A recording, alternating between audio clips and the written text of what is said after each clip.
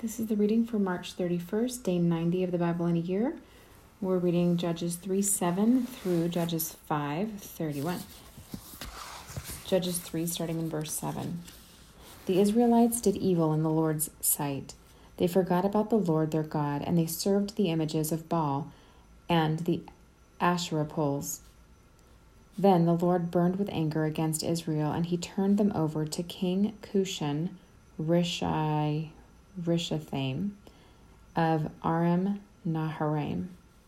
And the Israelites served Cushan Rishathaim for 8 years. But when the people of Israel cried out to the Lord for help, the Lord raised up a rescuer to save them. His name was Othniel, the son of Caleb's younger brother, Kenaz. The Spirit of the Lord came upon him, and he became Israel's judge. He went to war against King Cushan Rishathaim of Aram, and the Lord gave Othniel victory over him. So there was a peace in the land for 40 years. Then Othniel, son of Kenaz, died. Once again, the Israelites did evil in the Lord's sight, and the Lord gave King Eglon of Moab control over Israel because of their evil. Eglon enlisted the Ammonites and Amalekites as allies, and then he went out and defeated Israel, taking possession of Jericho, the city of palms. And the Israelites served Eglon of Moab for 18 years. But when the people of Israel cried out to the Lord for help, the Lord again raised up a rescuer to save them. His name was Ehud, son of Gera, a left-handed man of the tribe of Benjamin. The Israelites sent Ehud to deliver their tribute money to King Eglon of Moab. So Ehud made a double-edged dagger that was about 1 foot long, and he stabbed it into the right thigh. That doesn't make sense. And he strapped it into his right thigh, keeping it hidden under his clothing. He brought the tribute money to Eglon, who was very fat. After delivering the payment, Ehud started home with those who had helped carry the tribute. But when Ehud reached the stone idols near Gilgal, he turned back. He came to Eglon and said, "I have a secret message for you." So the king commanded his servants, "Be quiet," and he sent them all out of the room. Ehud walked over to Eglon, who was sitting alone in a cool upstairs room. And Ehud said, "I have a message from God for you." As King Eglon rose from his seat, Ehud reached with his left hand, pulled out the dagger strapped to his right thigh, and plunged it into the king's belly. The dagger went so deep that the handle disappeared beneath the king's fat. So Ehud did not pull out the dagger, and the king's bowels emptied. Then Ehud closed and locked the doors of the room and escaped down the latrine. After Ehud was gone, the king's servants returned and found the doors to the upstairs room locked. They thought he might be using the latrine in the room, so they waited. But when the king didn't come out after a long delay, they became concerned and got a key. And when they opened the doors, they found their master dead on the floor. While the servants were waiting, Ehud escaped, passing the stone idols on his way to Serah. When he arrived in the hill country of Ephraim, Ehud sounded a call to arms. Then he led a band of Israelites down from the hills. "Follow me," he said, "for the Lord has given you victory over Moab, your enemy." So they followed him, and the Israelites took control of the shallow crossings of the Jordan River across from Moab, preventing anyone from crossing. They attacked the Moabites and killed about 10,000 of their strongest and most able-bodied warriors. Not one of them escaped. So Moab was conquered by Israel that day, and there was peace in the land for 80 years. After Ehud, Shamgar, son of Anath, rescued Israel. He once killed 600 Philistines with an ox goad. Judges 4. After Ehud's death, Israelites again did evil in the Lord's sight. So the Lord turned them over to King Jabin of Hazor, a Canaanite king. The commander of his army was Sisera, who lived in Harosheth Hagoyim.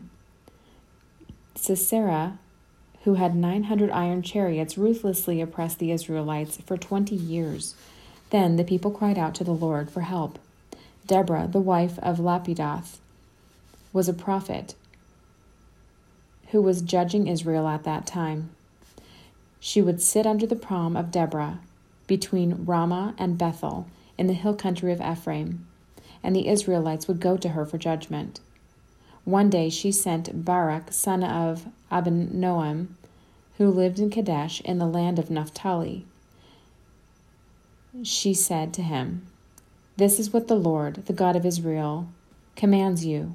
Call out 10,000 warriors from the tribes of Naphtali and Zebulun at Mount Tabor, and I will call out Sisera, commander of Jabin's army, along with his chariots and warriors, to the Kishon River. There I will give you victory over them." Barak told her, "I will go, but only if you go with me." "Very well," she replied, "I will go with you, but you will receive no honor in this venture. For the Lord's victory over Sisera will be at the hands of a woman." So Deborah went with Barak to Kadesh. At Kadesh, Barak called together the tribes of Zebulun and Naphtali, and 10,000 warriors went up with him. Deborah also went with him. Now Heber the Canaanite, a descendant of Moses' brother-in-law, Hobab, had moved away from the other members of his tribe and pitched his tent by the oak of Zaananim near Kadesh. When Sisera was told that Barak, son of Abinoam, had gone up to Mount Tabor, he called for 900 of his iron chariots and all his warriors, and they marched from Harosheth Hagoyim to the Kishon River. Then Deborah said to Barak, "Get ready. This is the day the Lord will give you victory over Sisera, for the Lord is marching ahead of you." So Barak led 10,000 warriors down the slopes of Mount Tabor into battle. When Barak attacked, the Lord threw Sisera and all his chariots and warriors into a panic. Sisera leaped down from his chariot and escaped on foot. Then Barak chased the chariots and enemy army all the way to Harosheth Hagoyim, killing all of Sisera's warriors. Not a single one was left alive. Meanwhile, Sisera ran to the tent of Jael, the wife of Heber the Kenite. Because Heber's family was on friendly terms with King Jabin of Hazor, Jael went out to meet Sisera and said to him, "Come into my tent, sir. Don't be afraid." So he went into her tent, and she covered him with a blanket. "Please give me some water," he said. "I'm thirsty."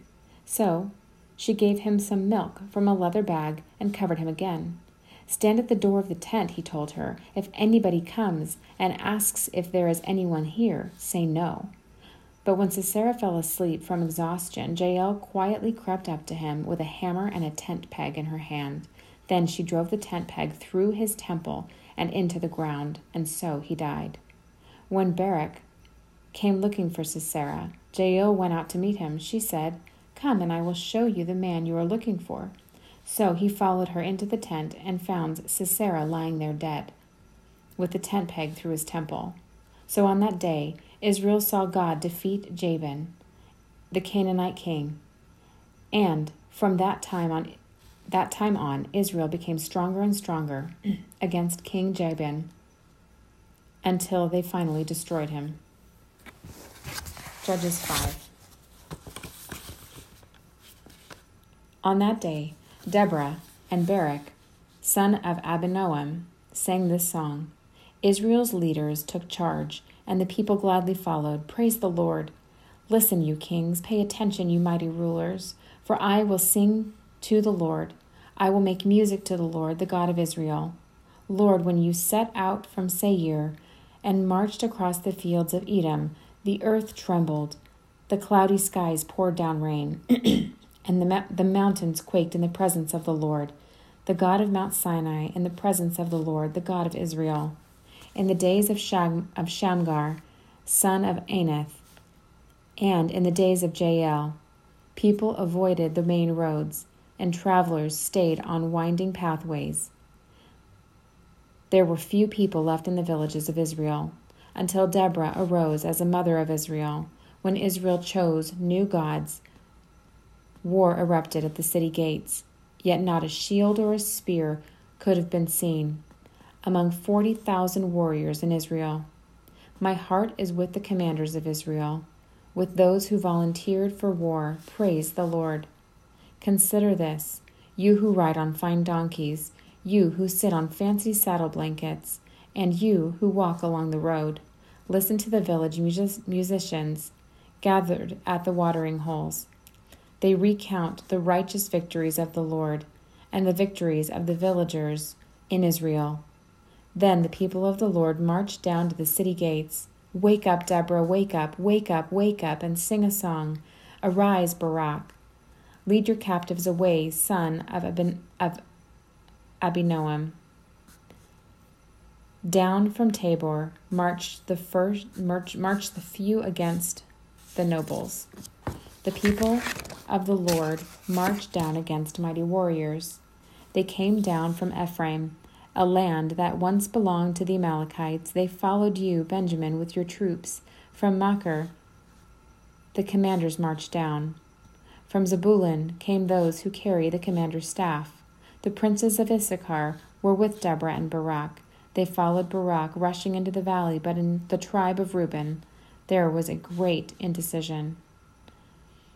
Why did you sit at home among the sheepfolds to hear the shepherds whistle for their flocks? Yes, in the tribe of Reuben there was great indecision.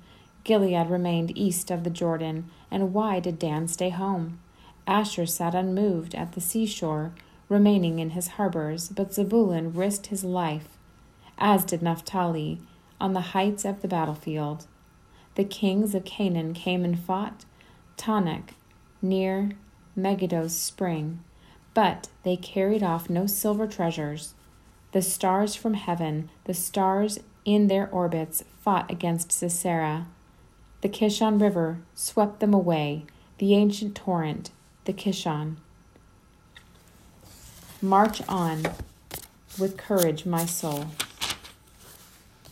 Then the horses' hooves hammered the ground, the galloping of Sisera's mighty steeds. Let the people of Meroz be cursed, said the angel of the Lord. Let them be utterly cursed, because they did not come to help the Lord against the mighty warriors. Most blessed among women is Jael, the wife of Heber the Kenite.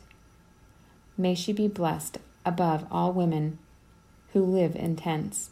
Sisera asked for water, and she gave him milk. In a bowl fit for nobles, she brought him yogurt. Then, with her left hand, she reached for a tent peg, and with her right hand for the workman's hammer. She struck Sisera with the hammer, crushing his head. With a shattering blow, she pierced his temples. He sank, he fell, he lay still at her feet, and where he sank, then he died. From the windows, Sisera's mother looked out. Through the window, she watched for his return, saying, "Why is his chariot so long in coming? Why don't we hear the sound of chariots' wheels?" Her wise woman answer, and she repeats these words to herself. They must be dividing the captured plunder, with a woman or two for every man. There will be colorful robes for Sisera and colorful embroidered robes for me. Yes, the plunder will include colorful robes embroidered on both sides. Lord, may all your enemies die like Sisera, but may those who love you rise like the sun in all its power. Then there was peace in the land for 40 years. Okay, and that is the end of our reading for today.